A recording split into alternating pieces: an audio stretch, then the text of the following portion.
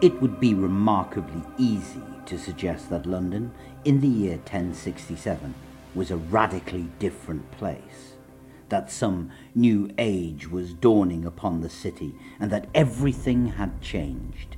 But that claim would be false. Yes, the regime had changed, but London had experienced many regime changes over the years, and it had endured. It is correct that the current king had gained it by right of conquest, but what was new here? Sven Forkbeard had done the same, his son Canute also. Yes, the new king had faced a contested claim to sovereignship, but Harold I had faced this only a few decades ago, and Harold Godwinson had usurped the throne last year. Maybe they would have seen it as radically different because the king was a foreigner. However, once again, we must mention that Canute and Forkbeard had been Danish, and Arthur Canute, Harold I, and Harold II were all half Danish. Edward the Confessor had been an English king, yes, but he'd been raised in Normandy. I mean, seriously, what was new about this situation? London had seen all of this before and had remained constant and true unto itself. So yes, a Norman called William was in charge of England, and what's all the fuss about? It's not like they were strangers to these Normans. Their bishop had been a Norman, after all, had been for over 15 years. There was nothing radically different here. And yet, despite this sense of continuity, something had changed. William had a character unlike any king of England yet seen. For one thing, he was openly more ignorant. Kings of England had traditionally been literate and educated. William was the scion of a culture of chivalry, and chivalry back in the 11th century didn't mean opening doors for ladies or composing poems. No, it just meant, as its French name suggested, it was a culture based around the horse and the warriors of the horse, men raised to be fighters, raised in martial arts, taught how to fight, how to be skilled in fighting, and literally nothing else. These were rulers who employed an auxiliary force of priests and bishops to do all their reading and writing for them. Yet for all his ignorance, William was not a stupid man, and he was also swift, bold, confident, and ruthless. He was the kind of man that if you crossed, or if he suspected you of crossing, he didn't wait and contemplate action. He acted boldly and decisively. So yes, while much was the same, the nature and the temperament of the king had changed. And London was in the unfortunate position for having been the only true bastion of resistance towards this man's conquest.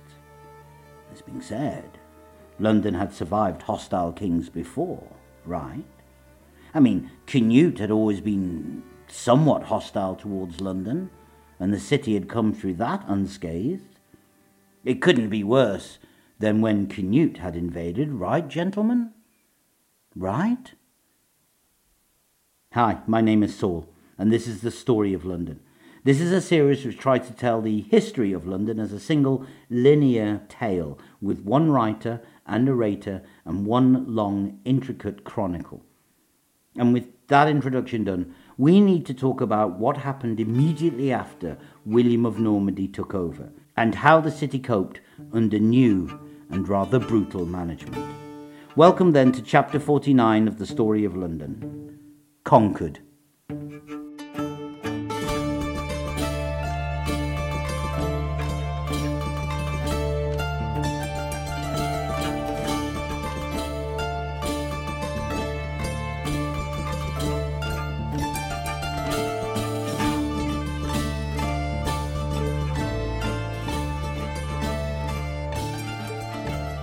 So, London had surrendered to William in December 1066, and very quickly, like within days of that surrender, they had to make some very fast negotiations with the new regime. London had, until that moment, been different from everywhere else in England. Since Alfred the Great had moved Londonwick to Londonburg, London had basically been the property of the king. No one else.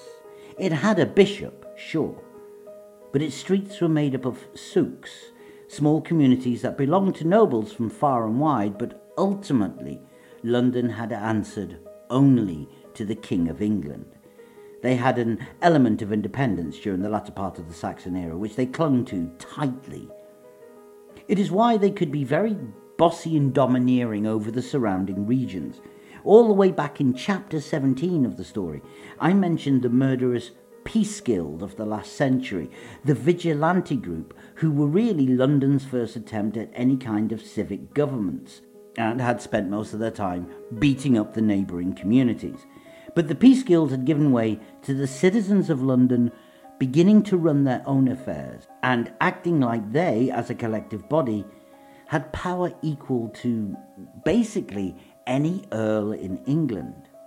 You see proof of this in what I call the concept of the Kingdom of London, the name of this entire section of the podcast. London had at times during the preceding decades chosen kings to lead them, and the rest of England just had to cope with it. This independence, then, was in many ways London's most treasured possession, and quickly the residents realised that William was the kind of ruler who would happily take it away from them. They desperately needed to establish new relations with this king, and fast. Negotiations began very soon, like just before his coronation or just after. A deal was quickly made. It wasn't much, a single scrap of paper, but it preserved the liberty of London. Understand, despite its significance to English history, there has been comparatively little work done on how William thought he would rule England in those first few months of the conquest. He was a newly crowned king. His violent takeover had been blessed by the Pope, and there exist tantalizing hints that William of Normandy hoped, at this stage at least, to be a ruler of both English and Normans in equal measure, with a large degree of cooperation, everyone serving him as equals and partners, a unified Anglo-Norman state. And this was the desire London capitalised upon and sought to exploit. Consider the facts. William had taken England, and aside from Harold's last stand in Hastings, the only place that had offered serious resistance to him had been London under the local Staller, a man called Ansgar. It had been London who had driven off his men from Southwark, London who had elevated Edgar Atheling to the rank of king. London's surrender was the last resistance to his coronation. But afterwards we have hints of Londoners being violent towards his men, and perhaps even killing a few. William would have been well within his rights to drive out all the merchants and traders who had fought and had supported Harold and Edgar Atheling. Seizing their wealth would no doubt have been a highly profitable proposition, someone could have said to him. But William, for all of his academic ignorance, wasn't stupid. Doing that would have destroyed a source of revenue and power. And London could be, and was, a steadying influence upon this new kingdom of his. Ultimately, William wanted peaceful and profitable terms. And London? You do not give a bunch of London merchants a window of opportunity like that and be surprised when they move like lightning and snatch the chance out of your hand. A deal was struck, and London received a charter. The Charter of London was issued very early in William's reign. The terms probably negotiated as the Londoners presented themselves to William in Berkhamsted, and written and sealed either after the coronation on Thorney Island or soon afterwards. We know it was done very early in his reign, mainly because it's written in English. And after William had become a bit more established, he had his royal charters and decrees written in Latin, so it was a fast deal. And it isn't very much. It's just 3 lines. It promises that 1, that the laws that were in place during King Edward's reign should be continued. 2, that every child should be his father's heir after his father died and be entitled to inherit his father's fortune. And 3, that the king would suffer no man to do the citizens wrong. It's not much. Basically, the charter simply guaranteed the continuance of the conditions which prevailed before the conquest.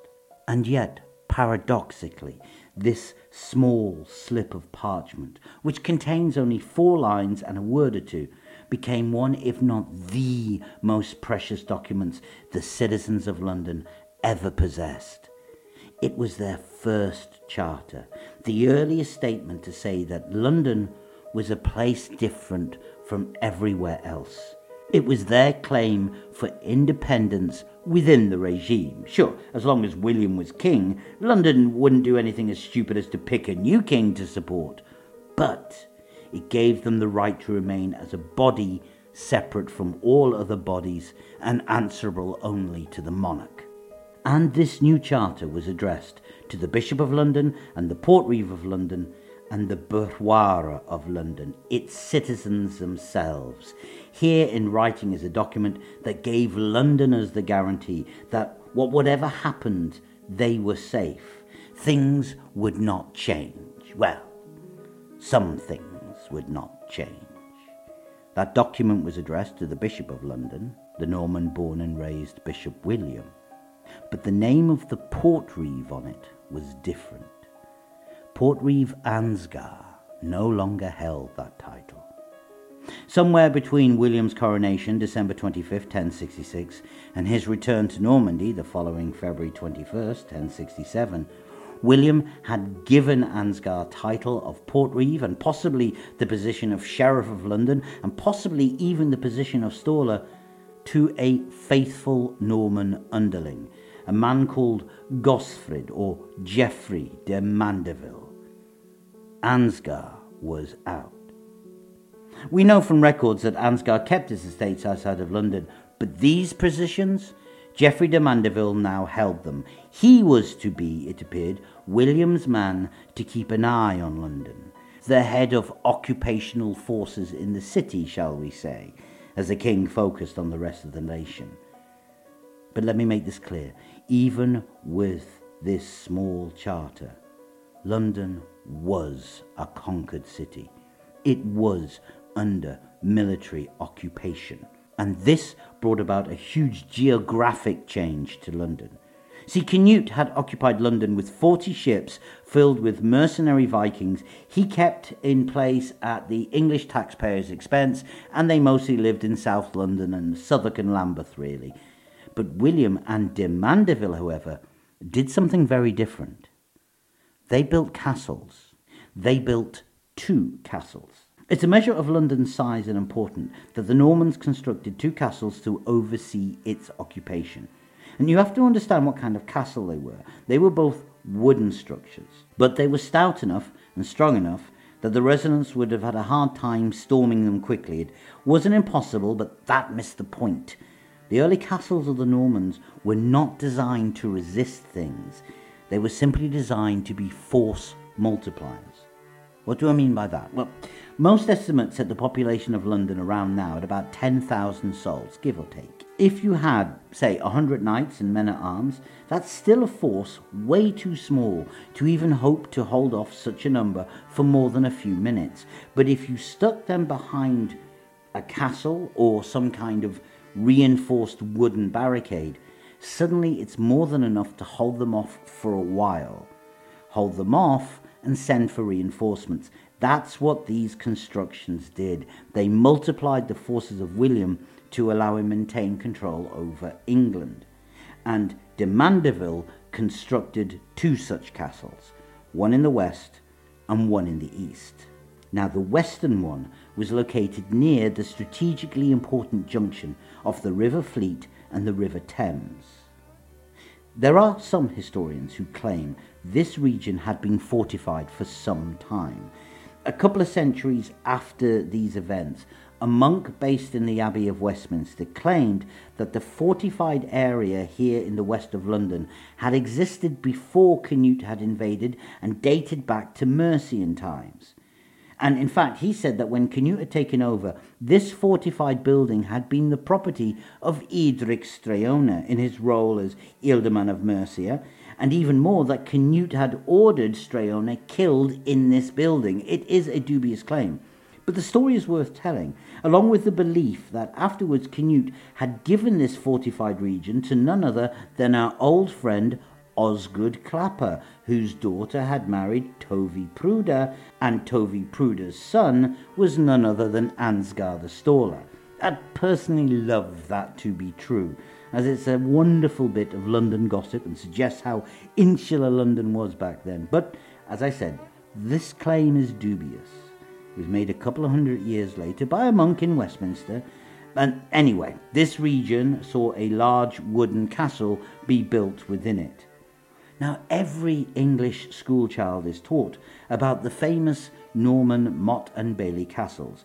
You build a tower upon an artificially constructed hill, this is the motte, and then around that an outer wall is constructed, this is the bailey.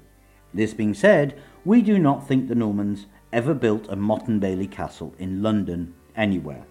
And where do we get this from? Well, a significant lack of mottes in London's archaeological records. As far as we can tell, this original Norman construction on the western side of London was a large wooden stockade, maybe with a fort inside it. Something quite ferocious could be constructed quite quickly, and a wooden structure of some complexity could have been made in a very quick amount of time, especially if built upon existing fortifications. Also, given the Normans would have been clearing out any houses to make way for it, they would, based on what we've seen elsewhere at this time, have recycled local homes to help construct it. We don't know for sure, as this structure wasn't going to last very long. Within a little over a decade after they built it, this original wooden structure would be destroyed. And when the Normans went to rebuild it, it became two separate stone towers, one by the riverside and the other about 230 feet to the north of it, but we'll get to them when they're built. And on the east side of London, another large wooden construction, another wooden stockade tower built upon a raised hill next to the docks on Billingsgate. This was a natural position for such a fortress, as this was on the banks of the Thames at the eastern extremity of the city. Any attack from the outside, like, say, another Viking fleet, would have this overlooking them. This new castle or stockade commanded the approach from the east by land and water, and would control the passages of ships up and down the Thames. Added to that, since it was being built on already raised ground, it would have dominated the skyline of the city. A newly constructed wooden fortress that would remind the population they were under the watchful eye of their new boss. A structure that would in time acquire a name that was to remain with it for the next 1,000 years. This would become the Tower of London. And it begins here, with a wooden tower and garrison for the men under the command of Portrive de Mandeville. And do not underestimate the influence of this man. De Mandeville was to become one of the 10 richest Norman landowners of England and a vital part of William's reign. But speaking of William's new reign, please be aware it certainly was not one focused on hearts and flowers here. Elsewhere in England, William and his supporters were very quickly all about taking the submission of the English and sorting out the redistribution of their lands amongst his followers, and London was to be no exception. As we've seen, Ansgar was removed very soon after the takeover, and de Mandeville just took his roles. The issue with London was much of the land were souks. As I said, these were owned by landowners from outside of the city. How long would they remain in English hands? This question worried many, and they had reason to worry. One other thing had already changed in London, you see, and that change was profound. The Great Fleet of London, the Great Fleet of England, which had once dominated the North Sea and the Channel and the Irish Sea, so that was gone. There was no shipfeard anymore. Naval power did not interest William of Normandy, not even slightly. He just needed a few ships to take him and his inner court back and forth across the sea. And so the English fleet, the pride of the Anglo-Saxon state, ceased to be. Lambeth, newly ravaged Lambeth, would see no ship houses built to repair the ones that had just been destroyed. There would be no more warships. From now on, London would only know merchant craft. And like that, the great tradition of the fleets of London was dead. Into the vacuum left by that, the Irish Sea was to become the playground for the Norse diaspora. Despite the domination of Dublin and other ports by native Irish, the Norse of the Irish Sea continued. As the risk of Viking attack from Scandinavia died down, the risk posed by the Vikings of the Irish Sea continued and grew, and it continued for a long time. It would be many years from now that the fleets of England would sail again, many years before the truth, so obvious to the Saxon kings of England, that the Irish Sea was the back door into England, and that sea-based troops would always have an advantage over land-based ones, would be remembered. As the new King William began his reign, despite being crowned in Westminster, it seemed that he couldn't stay there, and in fact he decided to locate himself near London, but certainly not quite in it. William sailed downriver to Barking. At the time, Barking was a fishing village to the east of London, and what was worse, the land around Barking was exceptionally marshy and desolate. Why the hell did he go there?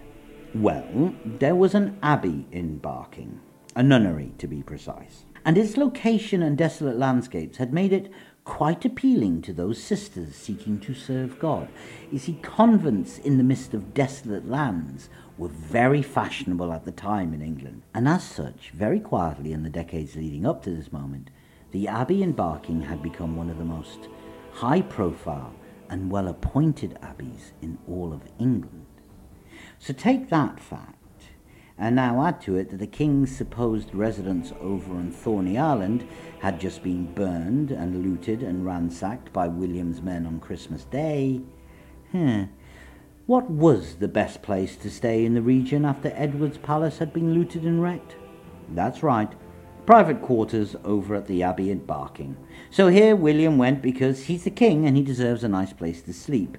And this was the best place to sleep for miles around. William conducted business here for a few months before he quickly left to return to Normandy in triumph, alongside his hostages. The great and good of England, the earls and bishops, and Edgar Etheling. The early part of 1067 saw William do a few other things, like allocate land to his supporters, and also confirm land to those Saxons who had sworn to him. But he also copied another English tradition, last done by Canute and Arthur Canute. He basically instituted a huge tax upon the English population, a very Norman version of the Danegels of old. Why? Well, he had a lot of men he wanted to pay off.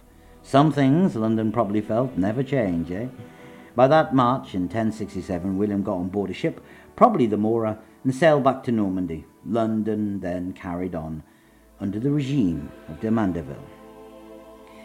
Some decades later, someone would produce a document claiming that in 1067 the Church of Magnus the Martyr received a generous land grant this year, and they said this meant the church certainly existed back then, and its parish had included the bridge and the traffic upon the bridge and some of the revenues from the tolls being charged to cross the bridge.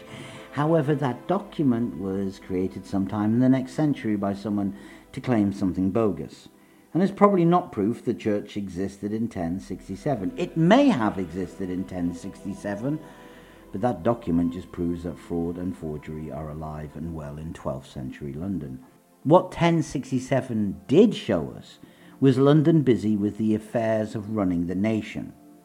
While the other royal mint, the one in Southwark, had been destroyed in the fighting of the year before and was being rebuilt, it seems, as a matter of priority, London's mint was still the centre of English monetary policy, and early this year new coin dies were cast with William's likeness upon them and sent out from London to the mints of places like Exeter, Gloucester, Worcester, Norwich and York. The mechanism of the state Edward the Confessor had set up was working smoothly for William the Conqueror. Not that everything was going so smoothly out in the rest of the country. Stemming from this early in his reign, a new fine was initiated across England, the Murdrum fine. This stated that if a Norman or a Frenchman was killed, The lord of the land the murder took place on would have to pay a fine of 46 shillings of silver if the killer had not been caught within 5 days. And if the lord couldn't afford such a fine, then the taxpayers, the 100 around the region where the killing happened, would share the financial burden. 50 years from now, one historical source claimed this law was written due to sporadic partisan activity out across the country. These were small embers of larger fires that would eventually engulf all of England. William returned to Normandy in triumph and glory. Gifts were given and celebrations held, an entourage of English hostages with him. Still, they only stayed for about a year before they were allowed to return to England, but Normandy wasn't a placid province that William could leave alone. It was a snake pit, a region rife with political instability. As Duke of Normandy, William had had his hands full just trying to manage the various factions of that province, and now he was supposed to be able to control that place while also running England, which his uncle, Bishop Odo of Bayeux, was currently in charge of. Quickly it became apparent that the task before him was mammoth. During 1067, William would have gained word from England of growing dangers and discontent across the land. A ship of soldiers he had sent over to England had been blown off course and landed at Exeter, where they'd been manhandled and attacked. And William's representative to run the north of England, a man called Copsig, had held the post for less than 5 weeks before he was murdered north of the River Tyne. This, coupled with reports of violence in the southeast and the West Midlands, let William know not only was Normandy a snake pit, so was England. He sailed back and spent the Christmas of 1067 in London, the hall on Thorney Island seemingly restored and repaired now for him to be able to stay there. That midwinter court of 1067-1068 was an important one. London would have witnessed the king now in full William the Conqueror mode, a dynamo of energy, decisiveness, and sheer force of will. Problems, no matter how difficult they were dealt with head on, and William had problems, one of which had happened while he was away. Count Eustace of Boulogne, who had joined his side during the invasion and had been carrying the Pope's banner, he decided to pick a fight with Dover again, 14 years after his last fight. And in truth, he was simply in rebellion against the king because he was after a bigger share of the spoils, we think. But this didn't go well, and I'll cover this slightly more next chapter. And it resulted in Count Eustace of Boulogne being tried and condemned for actions against the king at that midwinter court. It wasn't a permanent thing, and within a few years, Eustace was back in William's good books. But the midwinter court of 1067 and 68 also witnessed something else that was to have a more profound effect on London. William granted a charter to a church in London. Now, this church had originally been established by a clerk of the king, a man called Ingalik. Ingalik had originally served Edward the Confessor, and seems to have been one of those Saxons who were willing to serve under William also. Supposedly, this church had been established by Ingalik, who owned the Soak of Aldersgate, and also by his brother, a man called Irad, about 11 years earlier. But for his first year of faithful service, William granted him a charter which set down the rules of this particular holy place. This church, St. Martin's le Grand, was now established as a collegiate church, or a royal free chapel. The charter that William gave Ingalik's church was basically for the right for it and its precincts to be exempted from any interference from the Bishop of London, or any other bishop or archbishop for that matter. It ran itself. And this liberty that was granted to it also extended to the civic authorities as well. As London was to discover fairly soon afterwards, St. Martin le Grand was eventually to become a recognized place of sanctuary for all those fleeing the law. However, the king had national affairs to deal with, the first being the growing instability of his regime. It is a measure of how unstable the foundations of the new regime were, that William needed to ride out personally in the depths of winter that January 1068 and deal with the situation in Exeter. There is a hint that his intelligence told him the West Country was turning against him and he needed to act boldly. His problem, he simply didn't have enough men at his disposal that January. And so William did something he had not done before. He called upon his new English subjects to supplement his new strike force. And at least one historian I have read suggested that at this, the Fjord of London was called upon. And they answered that call. As London had learned under Canute some decades earlier, the best way to get in with a new lord was to help them out in a fight at times. And we know that London's men, the Fjord of the London Sin, were involved in operations in 1069, so I agree with those historians who suggested they marched out in 1068 and were out for 2 busy years over in the west. And they were busy over in the west. Harold Godwinson's 3 sons had survived the Norman invasion and had fled to Harold's go-to safe place, the port of Dublin. Here they hired a bunch of Irish Vikings to help them attack England, as their father had done nearly 20 years earlier. Meanwhile, Harold's mother seemed to be trying to turn Exeter into a bastion of pro-Godwinite resistance. But the adventures of William and the Londoners who had marched out to deal with the Godwinsons, Irish Vikings and Exeter, I'm going to leave to another chapter.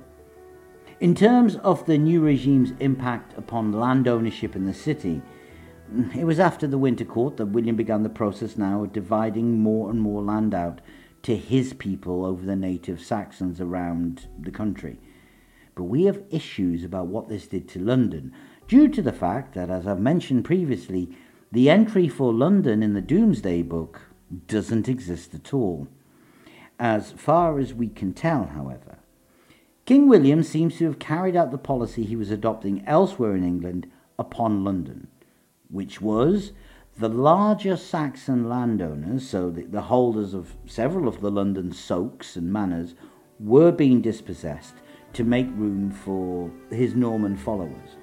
But the smaller landowners, the little people, they were not disturbed. And since he seemed to be going after the guys who owned soaks in London but didn't actually live in London on the whole, the city and the residents seem to have taken this without too much grumbling. Some of this he did very gradually. For example, the properties of the ecclesiastics, such as the pre-conquest soaks of the Archbishop of Canterbury, the Bishop of London, the deans of St. Paul's and St. Martin le Grands, the abbots of St. Albans, Westminster, Chertsey, Waltham, Ramsey and others, he could make pass from Saxon rule to Norman rule by simply making sure a Norman held those titles. London was already a Normandy bishopric, so it would be easy enough done, and there would be no disruption at all. But with the lay soak owners, it does appear, and again the records are sketchy, that the Saxon holders were dispossessed because their properties do appear at a later date in the hands of William's Norman followers. It's just that they were not all confiscated at once. Ingelric, who I mentioned earlier, he continued to own the soak of Aldersgate as late as 1069, where his name is attested in a royal charter relating to Exeter. Eventually, however, his soak in London and the lands in Essex he held passed to Count Eustace of Boulogne. But that would come sometime in the future when Eustace was back in the good books of William. Everything at this early stage was in transition, and there were many moving parts. William was back in London for his Whitsuntide court when Queen Matilda, his wife, was crowned at Westminster in the presence of a great assembly of both French and English. Matilda's coronation as queen was important to William for reasons both symbolic and pragmatic. She was the mother of their 8 children, and she was carrying and expecting to drop a 9th any day now. And she was also someone who spent most of her remaining time afterwards in Normandy. It appears, and I am simplifying a very complex political situation here, but it appears to have basically been he wanted to make her a queen, but Matilda's main job was helping William run Normandy when he was focusing on England. It's amazing how fast people make traditions, you know. Even now, This soon into William's reign, there began an expectation that William would keep a Christmas court in Gloucester, an Easter court in Winchester, and a Whitsuntide court in London. But this was impossible to implement, and now the damage of the sack of Westminster Hall had been repaired, William used Westminster as a base at other times of the year. So, as we approach 1069, we see London is changing, but is also trying to mitigate and slow down those changes, trying to stay off William's radar, really. London was under the control of a new Norman overlord, de Mandeville, and rolling with the punches of the early regime, offering good service and being as loyal as they could be whenever they could be. But out there, in the rest of England, the fires of rebellion were catching, and London was to find the regime of King William was about to get much darker and way more brutal.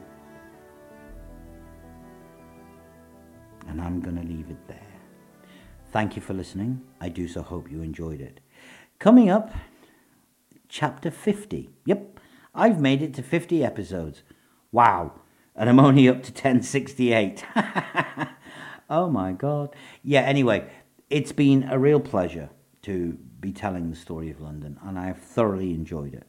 I really hope you've enjoyed it too, whether you've just dropped in for occasional episodes as they've interested you, or if you have, you mad fools, listened and binged the entire thing. Thank you for joining me on this incredible journey. Enough of me. 50 episodes. Can't believe I've made it. Coming up next episode, chapter 50, Catching Fire. Boy, do things get dark. Thanks for listening. I'll see you then. Bye.